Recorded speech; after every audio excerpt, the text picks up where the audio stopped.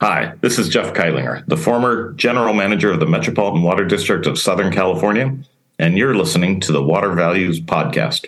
The Water Values Podcast is sponsored by the following market-leading companies and organizations: by Mentor APM, intelligent asset management software built for water; by Woodard & Curran, high-quality consulting engineering, science, and operations services; by Intera, innovation and stewardship for a sustainable tomorrow; by Xylem, Let's Solve Water; by the American Waterworks Association, dedicated to the world's most important resource; by Black & Veatch, building a world of difference; and by Trinex, trust in what's next.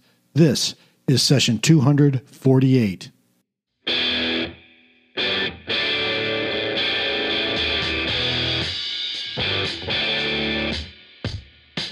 Welcome to the Water Values Podcast. This is the podcast dedicated to water utilities, resources, treatment, reuse, and all things water. Now here's your host, Dave McGimsey.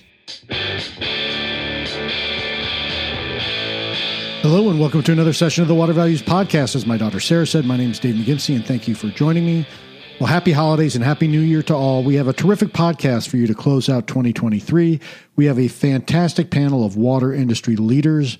That includes Rajan Ray, Vice President of Strategy for Trinex; Sarah Porter, the Director of the Kyle Center for Water Policy at Arizona State University's Morrison Institute for Public Policy; and Vic Kelson, the Director of Utilities for the City of Bloomington, Indiana. Before I go any farther, I'm going to dole out my awards. Sarah, you get the award for longest title of any guest on the podcast this year.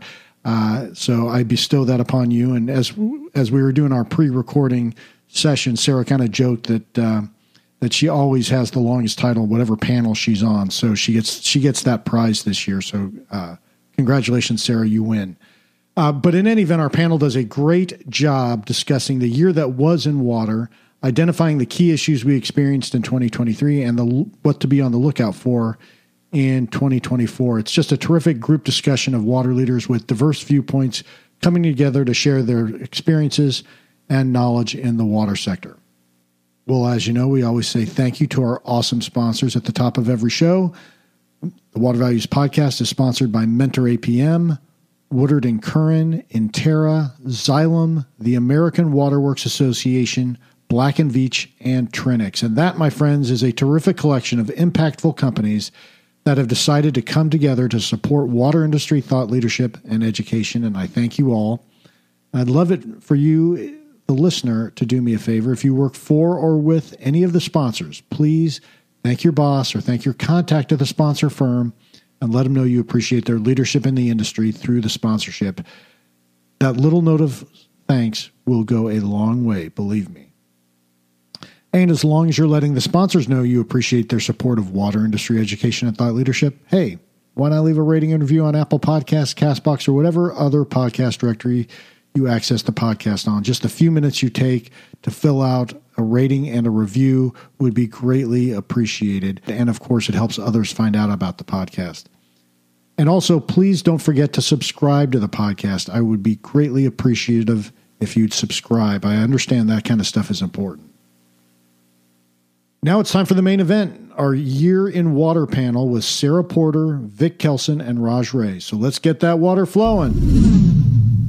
Well, welcome to this great panel of the Water Values Podcast. We have Vic Kelson, Raj Ray, and Sarah Porter, and I will ask each of them in turn to give just a quick thumbnail introduction of themselves before we launch into the meat of today's episode. So, Vic, why don't you start by giving us a little thumbnail introducing yourself to the listeners? I'm Vic Kelson. I'm the Director of Utilities for the City of Bloomington, Indiana. We're water, sewer, and stormwater utilities for the city, and we actually provide water services to a number of wholesale customers that serve essentially the entire Monroe County region. It's about pushing 180,000 people or so.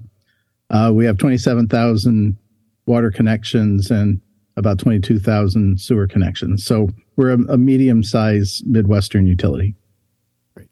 Thanks so much. Raj, you want to go next?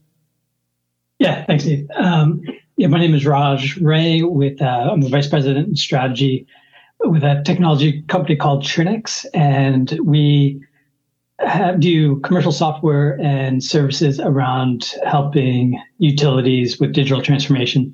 So anything from lead and copper compliance workflows to PFAS monitoring, sampling, all the way to types of surveillance for COVID, monkeypox, and opioids.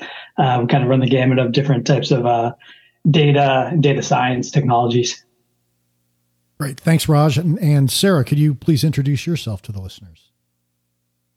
Yes, I'm Sarah Porter, Director of the Kyle Center for Water Policy at Arizona State University's Morrison Institute for Public Policy. What we are is a water policy-focused think tank that focuses primarily on resources and policy issues in Arizona and the U.S. Southwest. We do have a really cool website for people to check out called the Arizona Water Blueprint. So I hope people will check that out. Awesome. Thanks, everyone. So let's start off. And Vic, I'm going to start with you. What's your key takeaway for the water industry in 2023? Well, this year, a lot of us are really concerned about the PFAS question. How are we going to deal with that? How are we going to pay for treatment in the cases where we need treatment? We're fortunate in Bloomington. Our water comes from a reservoir that's high in the watershed, so we're fortunate to not have any significant amount of PFAS in our watershed. So that's good news for me, but for a lot of my colleagues elsewhere, that's a pretty big issue, and everyone's really concerned about it. So I think that's a big issue right now. And of course, we're all dealing with the lead and copper rule and the requirements of that, and worrying about how we're going to pay for all of this.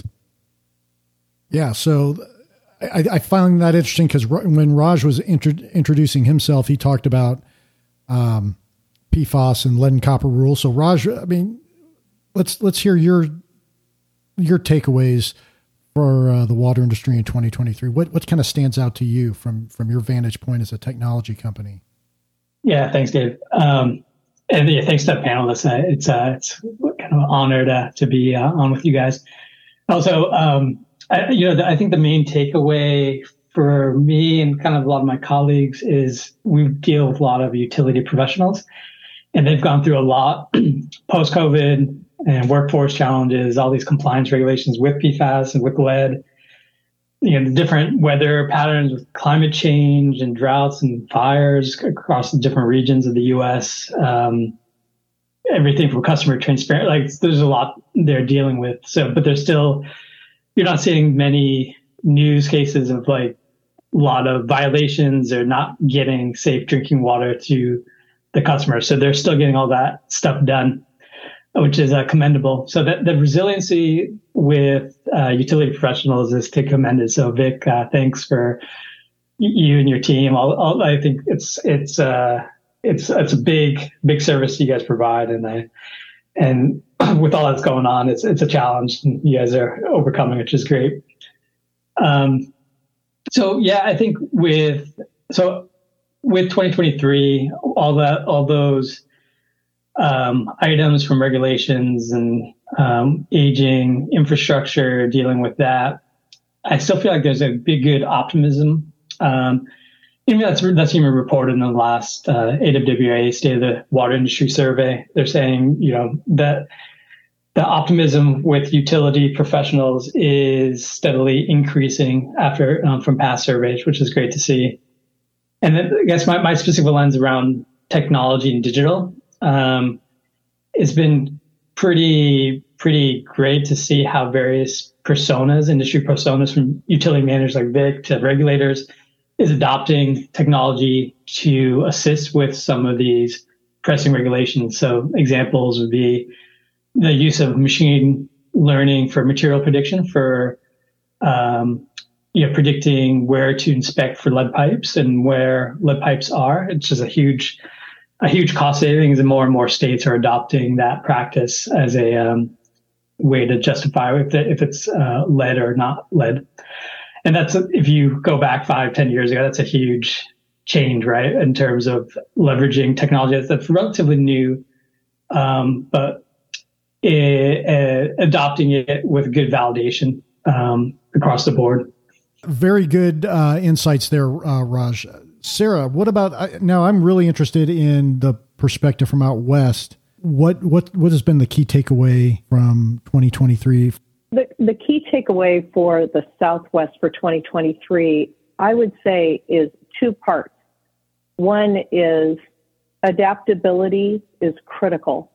A year after the winter of 2022, the Colorado Basin looked incredibly close to a crisis point where we weren't sure if we could even keep one or the other or both of the big reservoirs that hold Colorado River water for the lower basin from reaching, dead pool or minimum hydropower production. And then we had an amazing winter of 2023 that brought us relief, and some other things that brought us relief. But at the same time, the region was involved in negotiating new measures to take to keep us away from these danger points. And it was almost head spinning to be hearing really good news. The reservoirs are recovering to some extent, and yet we still need to do some hard things to keep the region water resilient. And it came to a point where, sometimes these negotiations are very difficult, but I credit the people in the region, and particularly the people at the table, with adaptability and staying open to new ideas and to considering alternative ideas. The other big takeaway, the second part, is how we're communicating water issues out to people who aren't in the thick of the water policy discussion. There's much more anxiety and angst and lack of comprehension of what are the real risks that different communities are facing. And so I think we need a bigger commitment to do a better job to think ahead of time about how these issues, before they emerge, really, how to communicate them to a larger audience. Those are absolutely great. And I think I'd like to Raj, I'm going to pick on you and Sarah's last comments, really reflect climate change, right? And when you were talking about technology, there was a little bit of focus on PFAS and lead and copper rule. I'm curious how your view for the use of technology to help that adaptability that Sarah was talking about, and also to help with messaging to constituents about water issues. And so, Raj, I'm going to turn to you and just ask for your thoughts on that topic. Yeah, I think with climate change and customer awareness, notification, or transparency they're separate but very linked kind of topics, right? So I'll address the climate change side of things. And there's, regionally, there's different impacts, from Sarah's location. The supply diversity and droughts affecting reservoir levels is a big deal where I am in the Northeast. Hurricanes, flooding, overflows and impacting sewers and having overflows is a big deal. And there's regulations around notifying customers that are popping up in different states when there are overflows, and being very transparent with those communications. And then wildfires to, all the different types of climate change activities. Whenever I say climate change, just know that water is kind of hand in hand. It's just it's so closely linked, and it's affecting kind of everything that we do in terms of industry, even from the consultants, design and engineering firms, looking at their designs with rising sea level effects of assets that are close to rivers and oceans. To evaluating different weather events. The weather patterns have changed pretty drastically in recent years with burst events, these 50-year storms are coming up way more often than necessarily predicted in the past, and the consumption patterns based off these weather events and even with remote work is changing a whole bunch of things. That's kind of going off topic, but all of those have impacts in terms of our infrastructure and how we address it to the community. So I mentioned overflows, sewer overflows or combined sewer overflows in different parts of the U.S. We're seeing some utilities invest in early warning systems to kind of proactively address those types of overflow events and look at overflow management. Basically, the 5 or 10-year master plans that have been developed for a lot of utilities are kind of out the window based off some of these recent kind of changes in patterns of climate change and weather. And so conservation efforts in the West and Southwest to overflow management in Northeast and the Midwest is all things that are going to be that are changing and are being kind of addressed and ideally communicated proactively with the residents. Great. Sarah, can I turn that question to you now and ask your perspective on how technology impacts adaptability and customer education or constituent education? Well, I guess I would answer that from kind of a different perspective. I think often when we're thinking about water from the utility perspective, I mean, there's obviously a huge opportunity. And out here in the Southwest, where water supply is really the greatest challenge, many utilities are finding that the more customers can be connected up with what's going on with their use of water, the better the response the utilities have in their push for customers to reduce their water use. So there's an example of a local utility in a suburb of Phoenix, the city of Surprise, where they've discovered that smart metering, which they're implementing, hopefully they're trying to do it community-wide, has led to an immediate daylighting of huge numbers of outdoor irrigation leaks that probably, most of which would have gone unnoticed had it not been for smart metering. And there's an example of, using technology for improved communication with the ratepayer. Well, I'll follow up a little bit on what Sarah said. In 2019, we deployed advanced metering infrastructure everywhere through our system, and we have a lot of customers. Not enough, but we've got a lot of customers who signed up for the customer portal, and they get warnings, and we get additional warnings that we then follow up on with the customers. That's been good for our customers, and it's reduced a lot of water losses for them and leaks and damage to their homes and so forth. And it's done wonders for our customer service function, strangely enough, because all our bills get metered on the same day, which reduces a whole category of customer questions and complaints to zero. We don't have that problem where some months you're metered twice in 1 month, or you're metered 23 days apart versus 45 days apart. That's very confusing for a lot of the customers. So I think that's been very beneficial for us in terms of just communicating the day-to-day information to customers. But we also have embraced a lot of technologies for doing additional customer outreach. We, of course, do some social media stuff. We've done a lot of work in-house on making public service announcement videos that we have on the cable access station here in Bloomington. We've been thinking about doing YouTube ads that would be targeted to customers in the Monroe County area to tell all the other stories of things we're doing, adopt a drain for storm inlets, and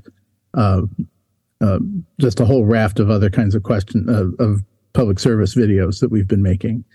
So technology is very important for doing that public outreach, but one of the real challenges is there are dozens of ways to do public outreach through tech, whether it's social media or videos on YouTube or public service announcements in other places.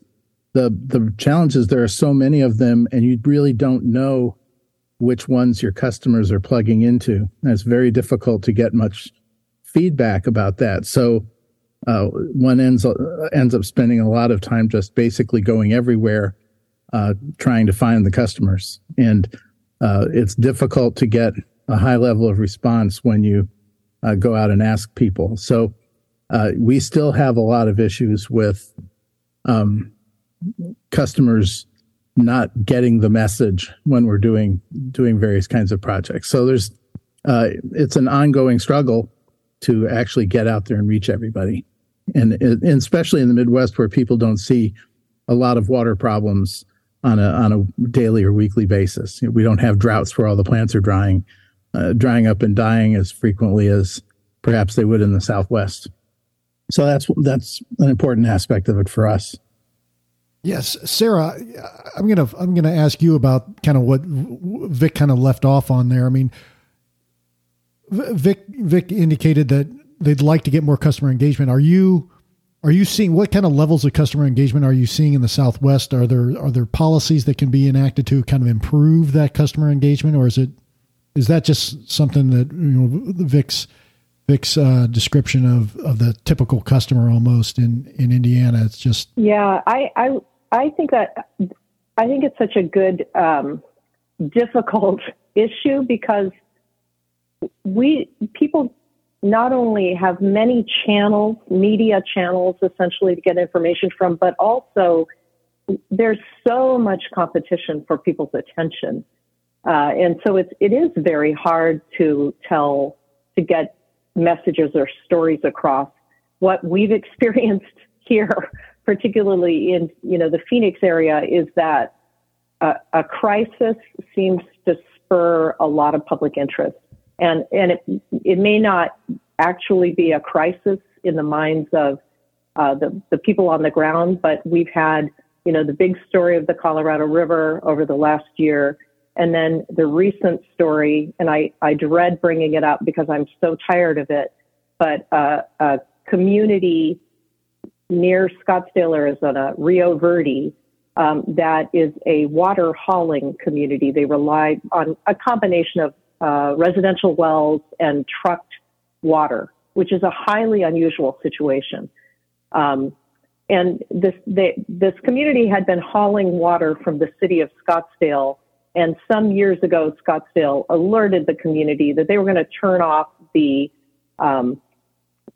spigot for hauled water if Scottsdale had to start taking steps to implement its drought response plan in response to Colorado River shortage. So when the day came and Scottsdale, shut the water off, it became not only a national but an international news story that the Phoenix area was running out of water. And the news coverage really did prompt many people who are not at risk to become very worried about their own water security locally. So I can say that a perceived crisis is it seems to be pretty effective at getting people to care. Well, this is much more of a little tempest in a teapot than Sarah's story, but we began treating at our drinking water plant with powdered activated carbon in 2017, and one of the things that led to is we got no taste and odor complaints for over 4 years, and then all of a sudden in 2021 we had a 2-week stretch where we had taste and odor complaints that we hadn't had for 4 years. Prior to that, we had hundreds of them all summer long, year after year. And then it happened again in 22 and 23. And we think it's something Raj alluded to, that the summer weather patterns here are changing. Dave, you live in Indiana too, so historically we were used to every couple of weeks a line of thunderstorms rolls through the area, and the last 5 or 6 years, more frequently we go 5-6 weeks sometimes with hot weather, lots of sunshine, and no rain.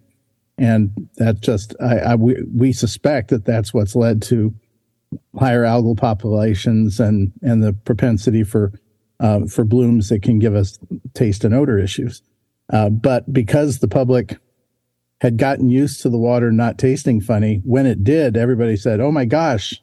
It became this big local crisis with hundreds and hundreds of complaints and us having to do a lot of outreach. And I don't think people really understand that, first of all, there's a big information problem in a situation like that, but also that this may very well be related to climate change. And fixing a problem like this can be very expensive. So it's interesting. People don't pay attention to the water until it's either gone or it tastes funny or it has cloudiness or something like that. Yeah, I would add to that, kind of both Sarah and Vic's points. Like, it's sometimes the bad press that gets the headline and gets the majority of the coverage, and maybe prompt good or bad action, depending on what the event is. But we've been seeing, and some utilities, like some of the highlight ones that stick out is Louisville and Green Bay Water. They do a really good job of continual kind of their utility brand awareness prior to any types of events. So there's like continual outreach, customer notifications and awareness through their social channels, through their website, through local coverage, newspapers, and things like that. They're kind of hitting it. They do a strong job, and a lot of it sometimes it's actually prompted by some of the regulations. So an example, like, I'm sure Vic has to go through the lead and copper rule, and the most recent, the LCRI just came out just the other day, and both of those have some sort of customer awareness aspect to it, and so you're kind of forced to do it, but it's a good thing because, in my mind, because it kind of puts you in the driver's seat for the news coverage versus hearing about the bad news story that gets in everybody's face. So it kind of makes the utility a little bit more proactive when they're digging up yards for replacements or, doing things like that, or informing the public what is PFAS and how's it going to be collected? What is the water quality in your residential house or neighborhood, everything. Great points. One of the issues we haven't hit on yet is affordability, and I know that has been a big issue in years past, especially through COVID. Vic, any thoughts on affordability and equity in 23? Well, here in Bloomington, we have a customer assistance program that helps people who have a difficult time paying for their water bills. But that's not the whole story. Being able to help people afford the water is part of the story. Here in Indiana, we don't have a lot of options for adjusting pricing for customers based on their economic status. We're really not allowed to do that. So we have to be constantly cognizant of the cost of the service that we're providing, and what's redoubled that problem as we've gone through COVID is that everything's gotten just terribly expensive. So capital projects, for a while, they were coming in at maybe 2 times or even more of the engineer's estimate. And when you're doing that, that puts a lot of pressure on rates, and you start eventually you can see the day out there where it's going to be very difficult to pursue the capital investments that we need, simply because of concerns that a larger cohort of customers is simply not going to be able to afford the price of the service. So this all spins around together. But here in Bloomington, we do what we've got a program that is accessed pretty frequently by customers, but we haven't been able to do some of the more creative stuff that I and our mayor would like to explore, simply because they're just not allowed under the regulations here. Yeah. Raj, do you have any thoughts on equity and affordability from the technologist perspective? Yeah, sure. Yeah, no, I really appreciated Vic's answer. I feel for folks in their positions. There's a lot to deal with the changes of pricing and rates and how different types of populations are affected. I mean, from a technology or digital standpoint, it would be nice. We're seeing this more and more, is that as engineers and planners, we just need to do a better job of being transparent in our decisions to upgrade infrastructure, where, why, and when. Because it hasn't always been fair or transparent in the past, right? So with recent regulations, there is funding, there's grants to take equity into consideration, which is a good thing. But I still feel like there's some standardization that needs to happen to make it a little bit more widespread of an application. So when we do capital planning and when we do removal of lead, we can easily say that it's been done in areas where it needs the most, not where different demographics are affected that may not be the fairest. But it's also, part of that, it's also interesting to see how things are changing in terms of real estate prices and how that's affecting the water industry with kind of growing cities, outside of your major cities 5-10 years ago, from your LAs to Austins, going to these smaller cities, and how that's affecting the consumption patterns and the water quality. That is an effect of how our economy is, how that affects the water. And really, I remember kind of watching a presentation this goes years back, of Las Vegas Valley Water District presenting before the housing bust, of how they're kind of modeling their system based on all this growth. And then the following year was the bust, and it was a complete opposite problem. They were still doing the modeling, but they had all these empty subdivisions that were just draining the water, making the stagnant water quality problem in their system. And so they're figuring out different ways to address that. And of course, those are all in different parts of the city that where, a lot of people are being affected by that poor water quality. So it's a complicated challenge. And again, I wish I'm sure it'll come. There'll be a little bit more standardized process, but it should be every part of our capital planning and infrastructure upgrade decisions to incorporate some sort of water equity component. Water affordability has some extra dimension in a hot, dry place like Phoenix, where water is truly a matter of life and death. And the city of Phoenix recognized this some years ago and did a rates and equity deep dive with a small citizen commission, and looked at, and I think it would be great if every city did this. At the time, the water director for the city of Phoenix was an economist, Catherine Sorensen, who's now my colleague at the Kyle Center. But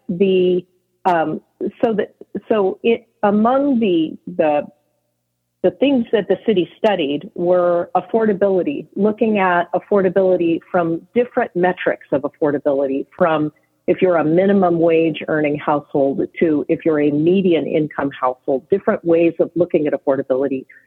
and also looked at what is a critical amount of water that people need for, for just living a kind of decent quality of life, particularly focusing on the quantity of water that would be needed indoors by a family, and kind of used those data points as critical guidance for setting rates to make sure that there's a low rate attached to that minimal block, and also implemented policies to avoid total shutoff. If a ratepayer gets into trouble and is facing shutoff, not only are there, of course, the customer assistance programs, other types of outreach to try to help the ratepayer avoid shutoff, but even if if they get to the point where, for one reason or another, they have to shut off the water supply, which is really last resort in a place like Phoenix, instead of completely cutting off the water, the city puts on a device called a regulator that allows a trickle of water into the household so that people would still have some water supply. So I think Phoenix has led the way in thinking through water equity in a situation where water is so critical. Water availability is so very critical to public health. We actually wrote a report called 10 Tenets of Water Equity that looks at the different challenges and trade-offs that community water systems face related to these issues. Great perspective on that. I really like that, Sarah. Let's turn now to 2024. And Raj, I'm going to turn to you and ask you, what does 2024 look like? What are the big issues we need to be on the lookout for in 24? Thanks. Yeah, I have a few stick out. I think with regulations of the LCRI, so October 2024 LCRR deadline for inventories, I think that's going to come fast for a lot of utilities that haven't really gotten started or may be in the initial stages. So I think that'll be kind of a big jump or a big initiative for a lot of utilities in that shape. It'll be interesting to see PFAS regulations. It's going to stir up a lot of fun activity with the utilities of hopefully clear guidance and of what to do, what to collect when, and we'll see a lot associated with that. A lot of technologies around treatment and digital kind of helping with processing the data for the sampling and the analysis. And then a couple other things, hiring, workforce kind of related. I think it'll still remain a challenge. Hiring and retention for many utilities. They will, the positive spin to that is they will look to digital to fill in some of those utility labor gaps. And we'll see some of the technologies with, AI, machine learning, data science as a service to help these utilities still, deliver safe drinking water and at their appropriate service levels, with a kind of a reduced or a workforce that they're still trying to hire for. And then lastly on my list there's going to be a continued focus around cybersecurity, especially with all the turmoil in other parts of the world. Just this week was the taking over of a booster pump station in Pennsylvania from a overseas outfit. So it's scary and it's real. There may be some regulations that come around that. But those, I see that as those 3 or 4 things as some big items for 2024. Great. Thanks, Raj. And Sarah, how about you? What are the big items that you're going to be paying attention to in 24? The big challenge for 2024 for the U.S. Southwest is going to be sort of staying the course to stay out of the danger zone on the Colorado River. And that means a continued commitment to negotiations, continued commitment to being adaptable and get where we need to be. The Colorado Basin states are facing a deadline of 2026 to come up with new operating guidelines for the Colorado River. And everyone is reposing a lot of hope that the 2026 guidelines will be what we need to kind of move ourselves out of this place we've been for some years of seeing, declining reservoir levels. We take some big steps, yet it's insufficient to get us out of trouble. So there's a lot of hope that over the next 2 years or so, we can find our way to an agreement that will lead to better long-term water security for the region. Great. And Vic? I'd like to echo some of the things that Raj pointed out. Obviously, for most people at local utilities, the big push on the lead and copper rule inventory is going to be a big job for a lot of us. We've been working on it for a couple of years at least, and we're pretty far along, but we're not done yet. And we are doing the AI approach that Raj mentioned earlier. But that's going to be a big push, especially for some smaller utilities that haven't gotten started yet. And we've got that's going to be a big deal. Figuring out how to fund lead and copper or lead service line replacements going forward. Figuring out how we're going to do that is going to be a big challenge for us. And I think as we're finishing the inventory, our engineering staff and have been working on thinking about how we're going to approach the replacement part. The city side for us is pretty straightforward because we can roll that in with our already active water main replacement program. The customer side is a much more difficult problem, not only because of the financing of it, but also because there are going to be political issues with ordering people to allow us to replace their service line or ordering them to replace their own service line.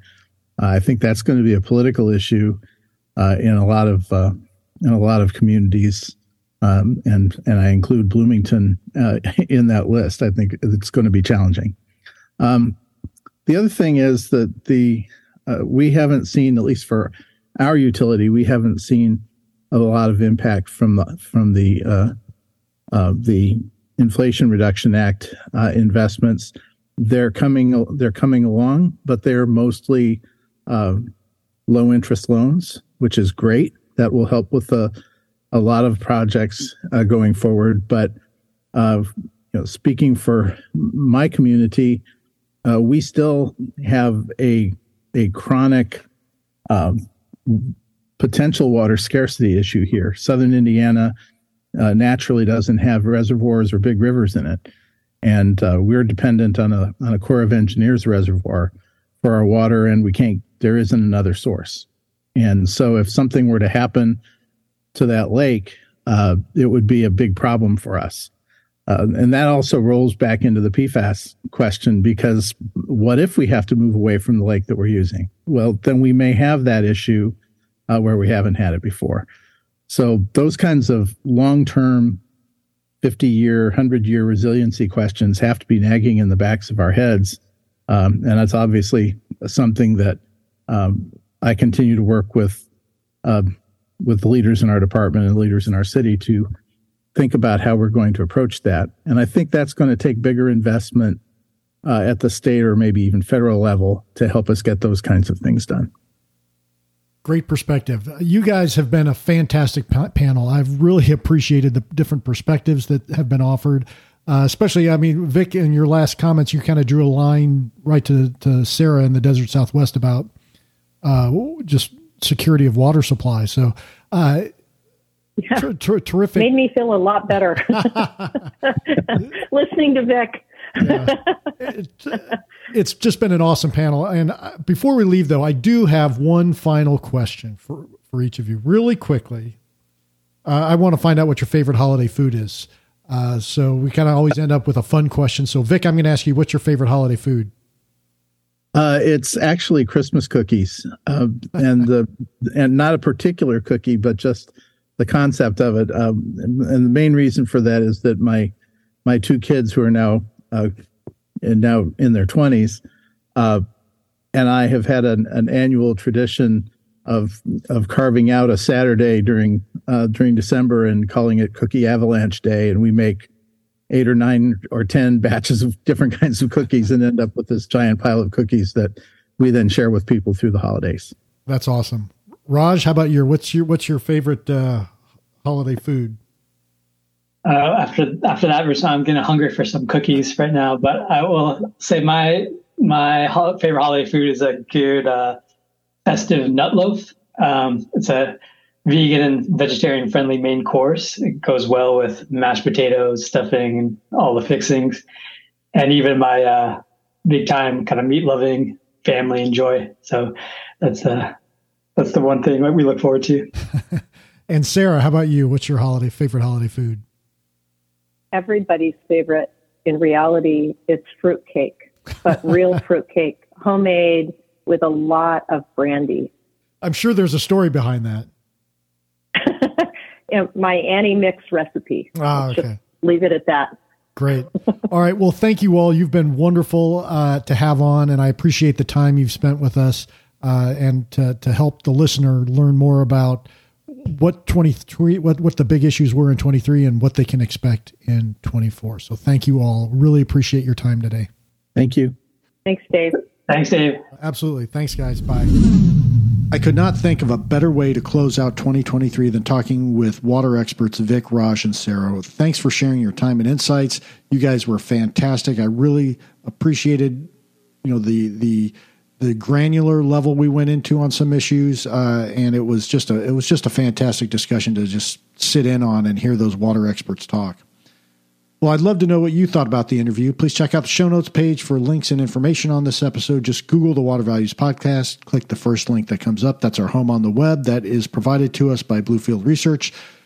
And if you've listened to the podcast before, you are well aware that Bluefield Research and the Water Values LLC are not affiliates. We just have a joint marketing arrangement. And as part of that, Bluefield Research gives us a home on the web. Well, you can email me at david.mcgimpsey@dentons.com, and you can sign up for the newsletter at that landing page as well. Thank you again for tuning in, and I hope you make it a great day and a great year. Plus, I want to give a huge thank you to our sponsors. Again, sponsors of the Water Values Podcast for 2023 are Mentor APM, Woodard & Curran, Intera, Xylem, the American Waterworks Association, Black & Veatch, and Trinix. And this show would not be possible without those great companies and industry leaders, and I thank you all and wish you and the listeners happy holidays and a happy new year. Well, again, thank you for listening and for subscribing to the Water Values Podcast. Your support is truly appreciated. Again, happy new year to all, and I'll see you in 2024. Remember, in closing, please remember to keep the core message of the Water Values Podcast in mind as you go about your daily business. Water is our most valuable resource, so please join me by going out into the world and acting like it.